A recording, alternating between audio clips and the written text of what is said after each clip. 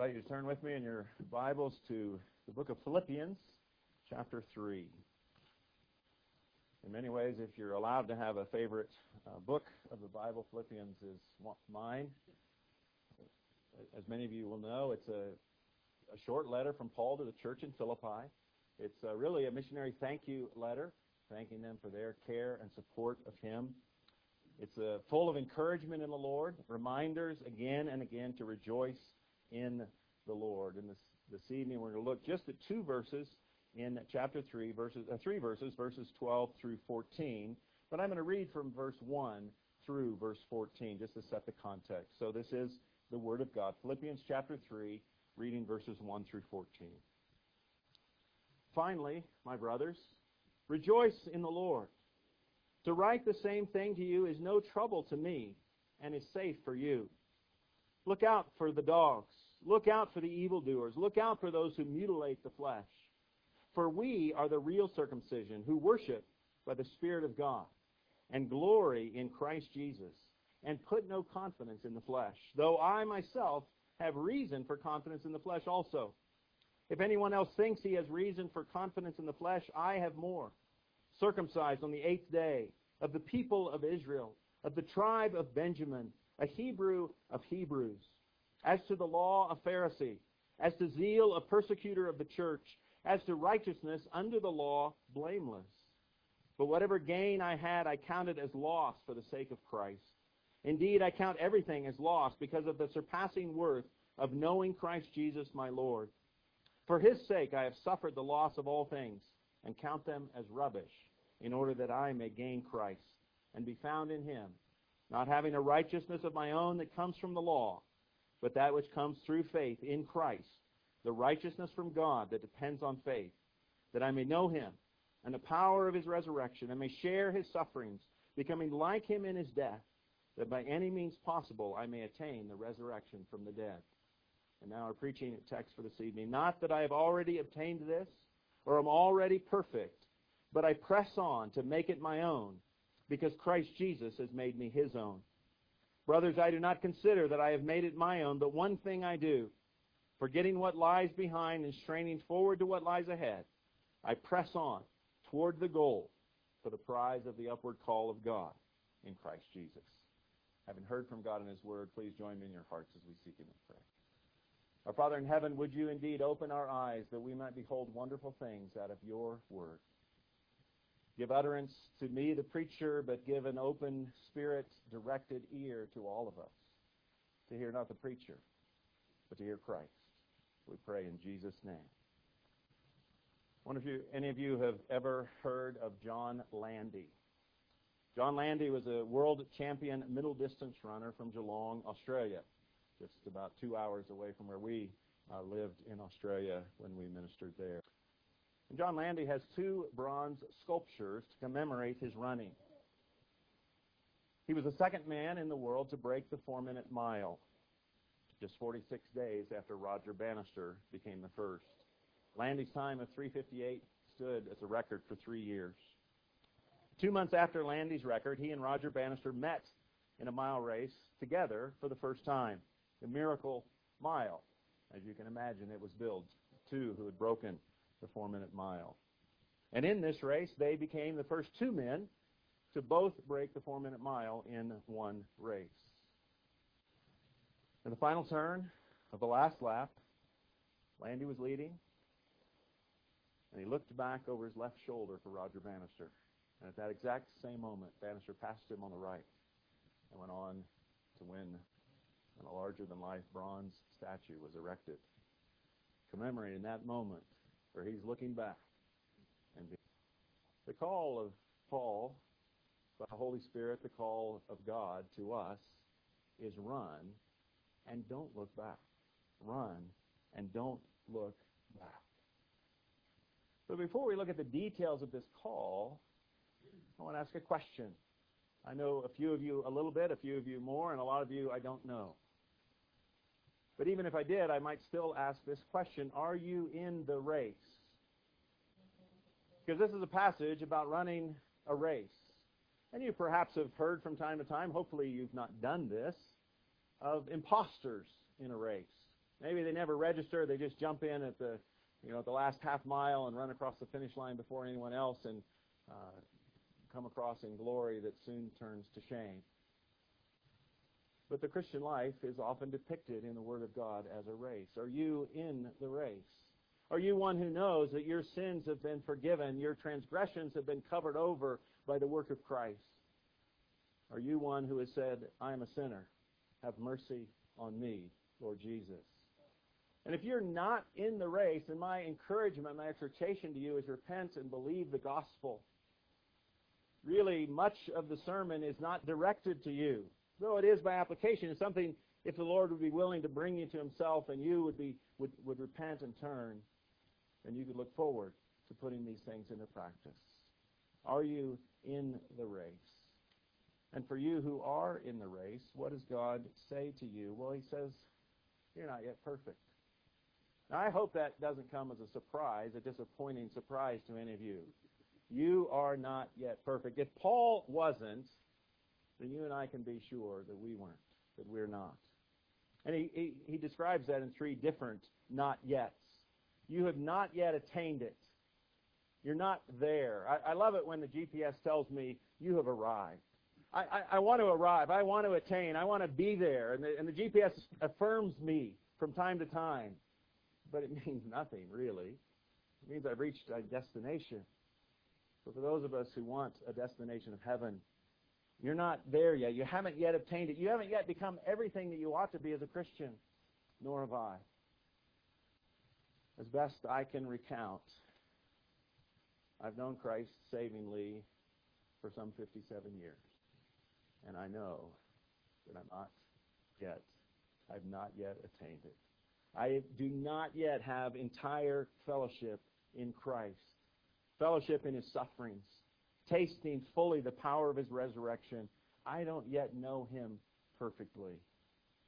Paul knew that he didn't know Christ as well as he wanted to know Christ. And you and I, if we're in Christ, know that we don't know Christ as well as we want to know Christ. The more we know Christ, the more we realize how much more we need to learn. You've not yet attained it.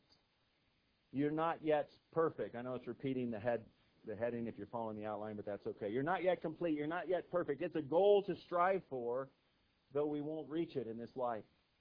But the fact that we won't reach it in this life is never to be an excuse.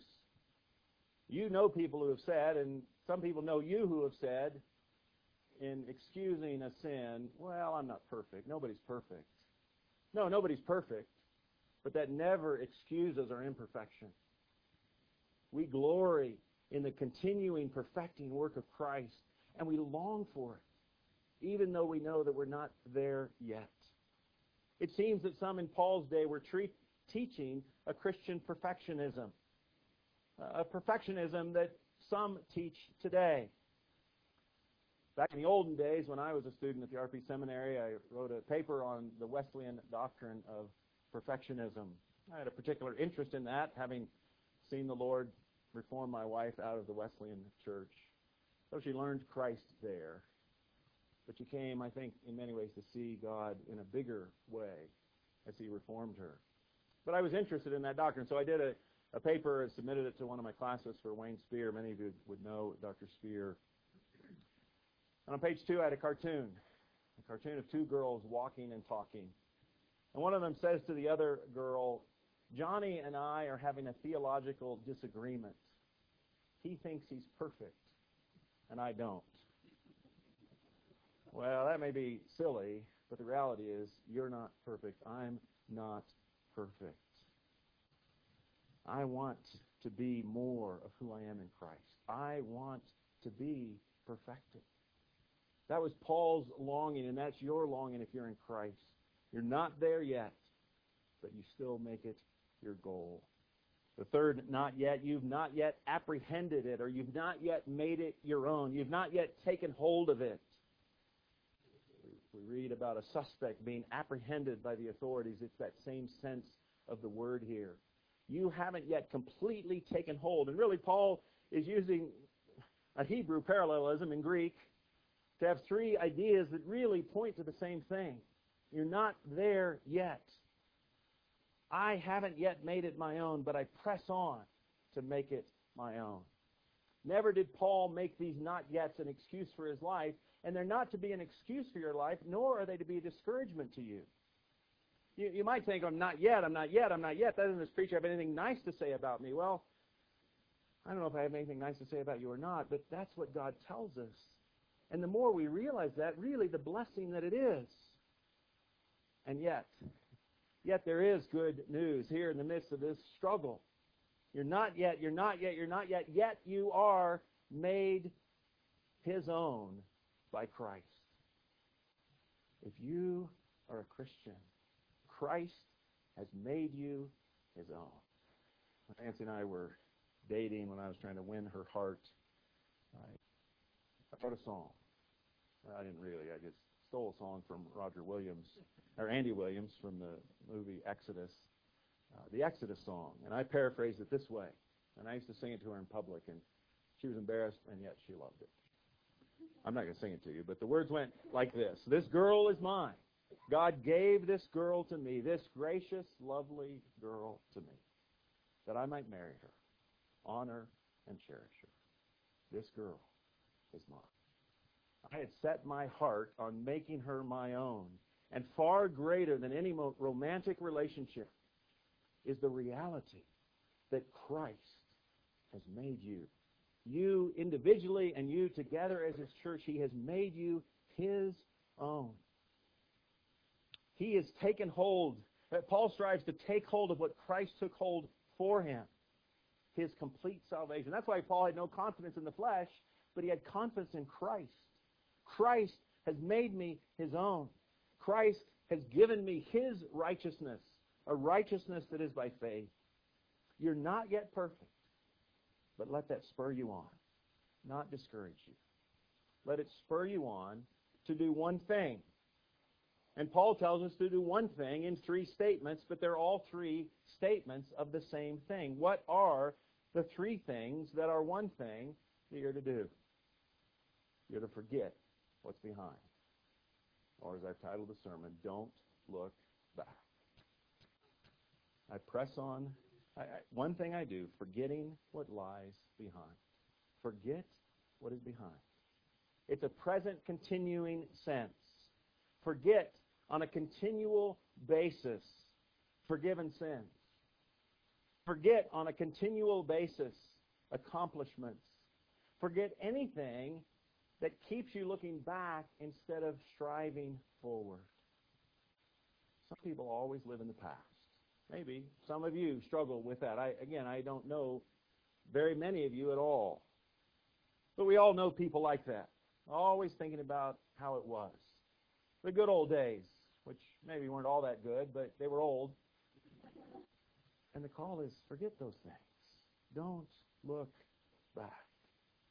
Don't be thinking all the time how good it used to be and how hard it is now. Remember Lot's wife, we're told, who looked back. And we wonder why. We read the account and we think they would have been so delighted to be rescued from that place. A place that looked sort of like modern-day America in its vice and its misery. And as they fled, being told not to look back, we're told that she did. Was she thinking, what a nice house we had there. What a good life. I know not everybody was perfect, but we had good neighbors. They cared about us. We looked out for each other. We don't know, but she looked back. And in a way that's not completely understandable, to me at least, God turned her into a pillar of salt. John Landy quipped about that incident. Said Lot's wife was turned into a pillar of salt, but I'm the only one I know that was turned into a bronze for looking back. Don't look back. But you got to understand the difference between that illustration and this text. The call is not that you would not look back so that some other Christian runner overtakes you and reaches the goal first. Because the Christian race is a race that we're in together.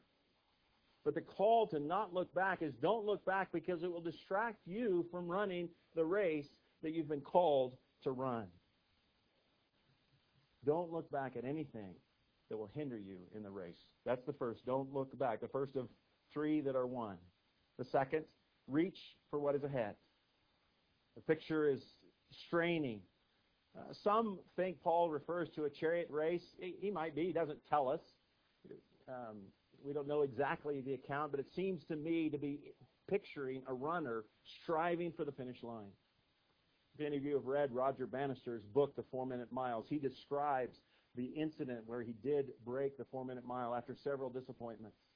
And that image of straining, of reaching, of being completely exhausted, and yet having the will to push on when he had no strength.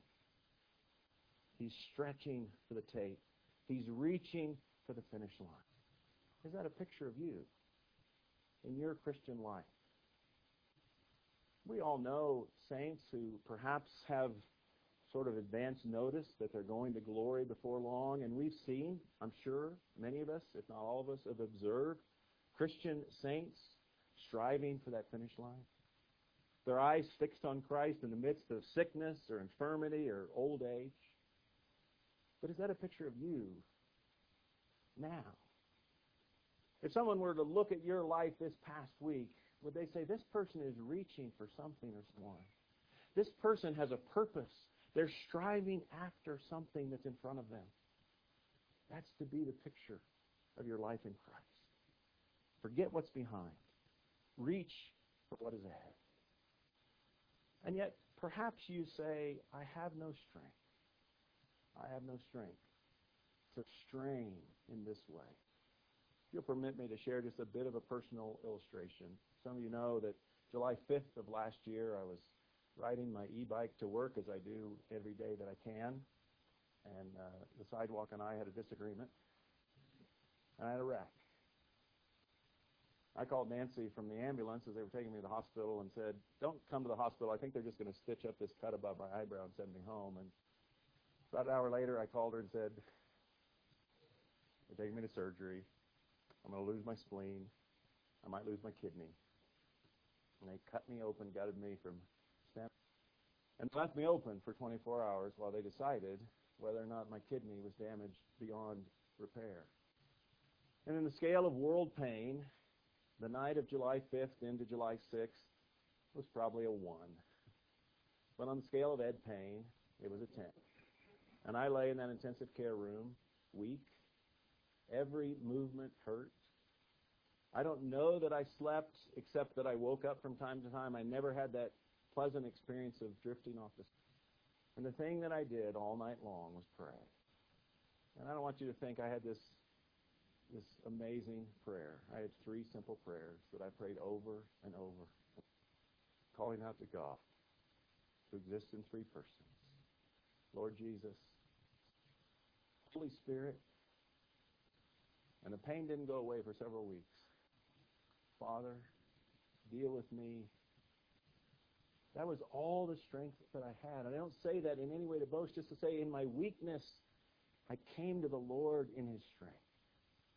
And I knew in that painful night that God was with me. I didn't see a vision. I didn't hear a word.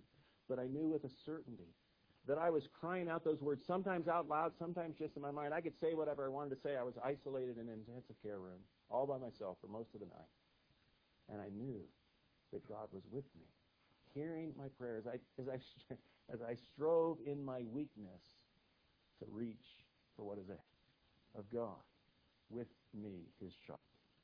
Forget what's behind. Reach for what's ahead with whatever measure of strength you have and press on toward the goal.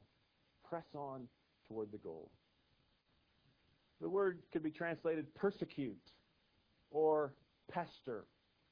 Again, let me address you children. I suspect, I'm not asking for a show of hands. Parents might raise their hands here. I suspect that some of you children are really good at pestering. Maybe it's pestering your brother or your sister. Maybe it's pestering your mommy. Mommy, can I have a cookie? Please, Mommy, I love your chocolate chip cookies. They're the best chocolate chip cookies in the world. Please, can I have one? No, honey. We're not going to have them until after dinner. Please, Mommy, just one. It won't spoil my appetite. Please, Mommy. And some of us parents have given in to that pestering. Kids are good at pestering. Well, we ought to be good at pestering, if you will, at reaching toward the goal. Every movement calculated toward the pursuit of Christ.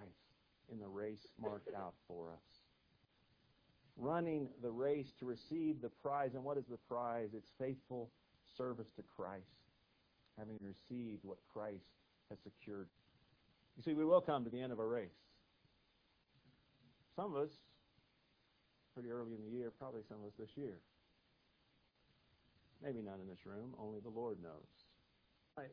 My primary doctor told me when I went in for a checkup after I recovered a bit from my bike accident that if I'd gone home, laid down for a nap, I might have bled to death.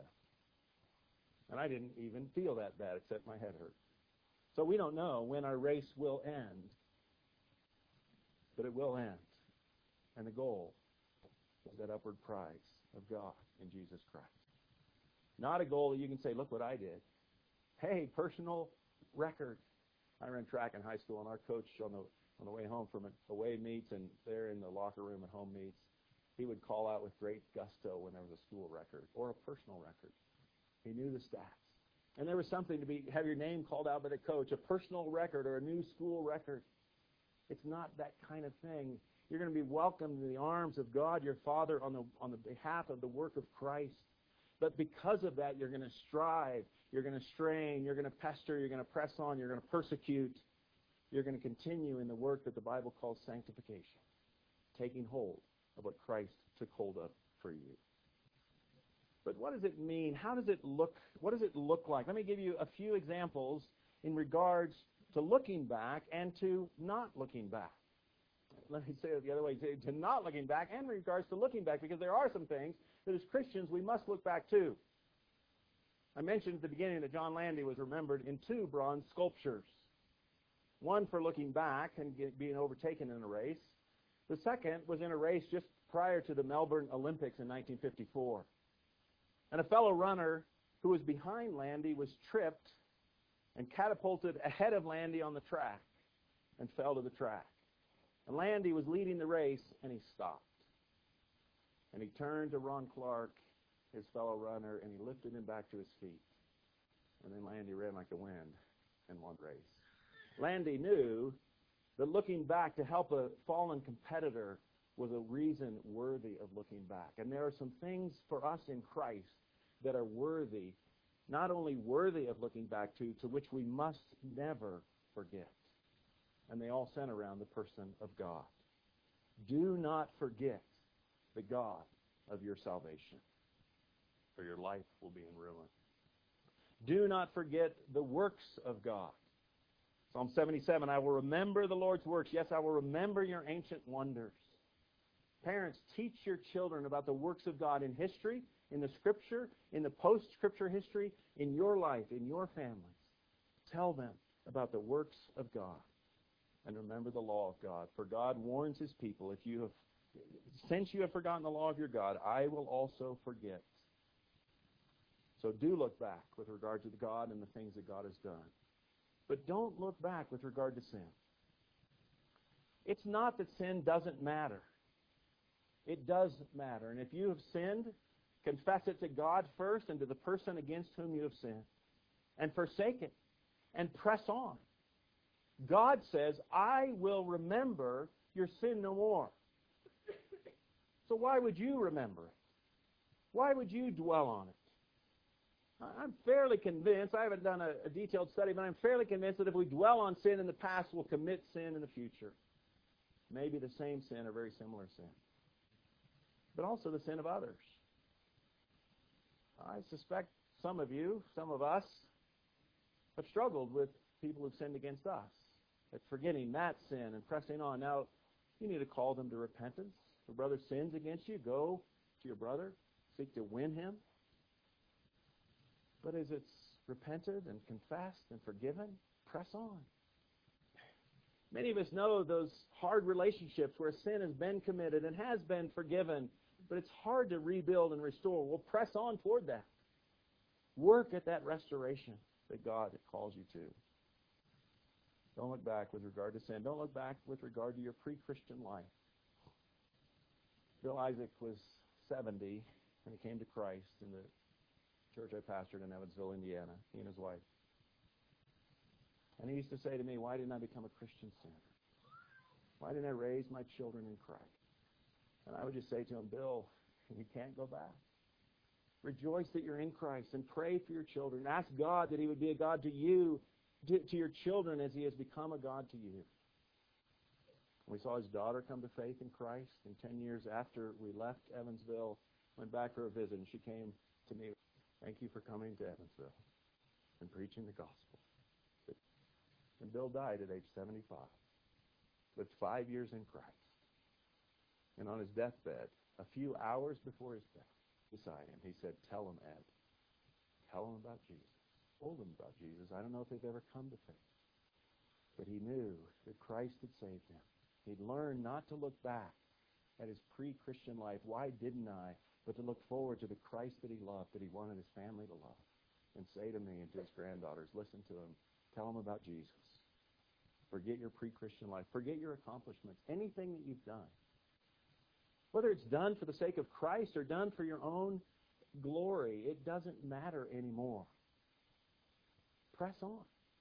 Press on. Forget what is behind. Don't get bogged down in what was, but pursue what is. But you might say, I want to press on. I try to press on, but the past keeps intruding into the present. The things that have happened in the past that I want to forget, I just can't. I can't help but think about them. They continue to stare me in the face. What do you do then? Well, this isn't an absolute cover all the basis answer, but let me give you 4 thoughts about how to put this into practice, especially when it's hard. When it's easy, you don't need encouragement to put it into practice. You just need encouragement to say, keep putting it into practice. Well, the first of these is very profound. Maybe the most profound thing you'll have heard today. The things that are behind are behind. The past is the past. And you and I have no power to change it whatsoever. Science fiction, time travel notwithstanding, what is behind is behind. And you can't change it. The good that's behind, don't glory in it. The bad that's behind, you can't do anything about it. The things that are behind are behind. Second, believe that you are called to do this by God. Always believing that God calls us to do something, whatever the application is a key step. Because if God calls you to do something, he will strengthen you to do it. If any of you left tonight and said, I'm going to really strive to not look back because Ed Blackwood said I shouldn't, don't tell me if you do. But if you leave this room saying, I'm going to strive to press on and not look back because Jesus told me to do it, because God calls me to do it on a continual basis, then I will rejoice with you. And it might in practice look something like this. Lord Jesus, in spite of, and then you fill in the blank of whatever that past thing that keeps trying to intrude on your present. I'm having a hard time forgetting that, Lord. I want to believe that you're reigning as king even over that and over its present impacts in my life. I want to believe that you will work this for my good according to your promise. I do believe, Lord. Help my unbelief. Believe that you're called by God. Thirdly, we can control what we think about. Philippians 4:4-8 is another passage for another sermon for another time. But it is, I think, in this context, something to hold on to. Remember, Paul wrote this as one letter. What sort of things are you to think about? The implication of an instruction like that is that you have some control over what you think about. You probably all had the experience of a song in your head that you want to get rid of.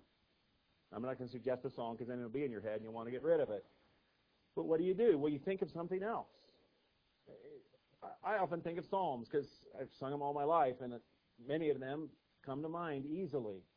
And I find eventually, if I sing Psalms enough, that silly song that I wanted to get rid of out of my mind is out of my mind. And God says if you think about the right things enough, that the things that you don't want to think about that keep intruding into your mind can be put away. And you can think about the things that are right. So you can control what you think about. And then lastly, consider all of this in the context of gospel hope. Gospel hope. We're not all we want to be in Christ. We're not yet perfect. We haven't yet attained it. We haven't yet made it our own. But we have been made his own by Christ. And so in the power of the hope of the gospel, he who began a good work in you will bring it to completion in the day of Christ Jesus, Paul writes in the first few verses of this book. Jesus will help you do what he commands you to do. Jesus will help you do what he commands you. Those who are in Christ can put away what is behind and can strive with all of the strength that you have toward the pursuit of Christ. And so I urge you, come. Set aside whatever's holding you back. You're not perfect yet. I'm not perfect yet. But let's strive. Let's stretch. Let's make every possible effort with confidence not in our flesh, but in the power of the resurrection of Christ to run toward Christ and not look back. Please join me in your hearts as I lead us in prayer that God would do this. Our great God in heaven and our Father, we come to you as weak children. And we need your help. We want to believe you. We want to believe you that we can forget what's behind and that we must forget what's behind. That Christ has covered all the bad that's been behind, whether done by us to others or by others to us. And that there can be restoration and reconciliation and advancement in the cause of Christ. And Lord, you know these your saints. You know every detail of their lives. You know which of them tomorrow will face difficulties that will want them to stop running. That will urge them to look back in ways that they shouldn't. And so help them. Lord Jesus, remind them of your promise to continue your work, to be with them always, even to the very end of the age. And use these saints together as brothers and sisters in the race to encourage one another each day to run and not look back. Lord, bless the work of this congregation. Bless them in their ministry of the gospel. Would you save souls through the proclaiming of the gospel by the saints in this church? Would you save souls by the preacher that you would put in this pulpit week after week? And Lord, as they seek to make out a call to a pastor, would you save souls through the preaching and the evangelism of that man, your choice? And Lord, would you bless these children? Would you cause them to grow up pursuing Christ, not their own desires, not the chocolate chip cookies that they think would satisfy them above all else, but pursuing the Lord Jesus Christ. Might he be to them all they have. And Lord, would you continue the work that you've begun in us until you bring it to completion in the day of Jesus Christ, when we will have finished the race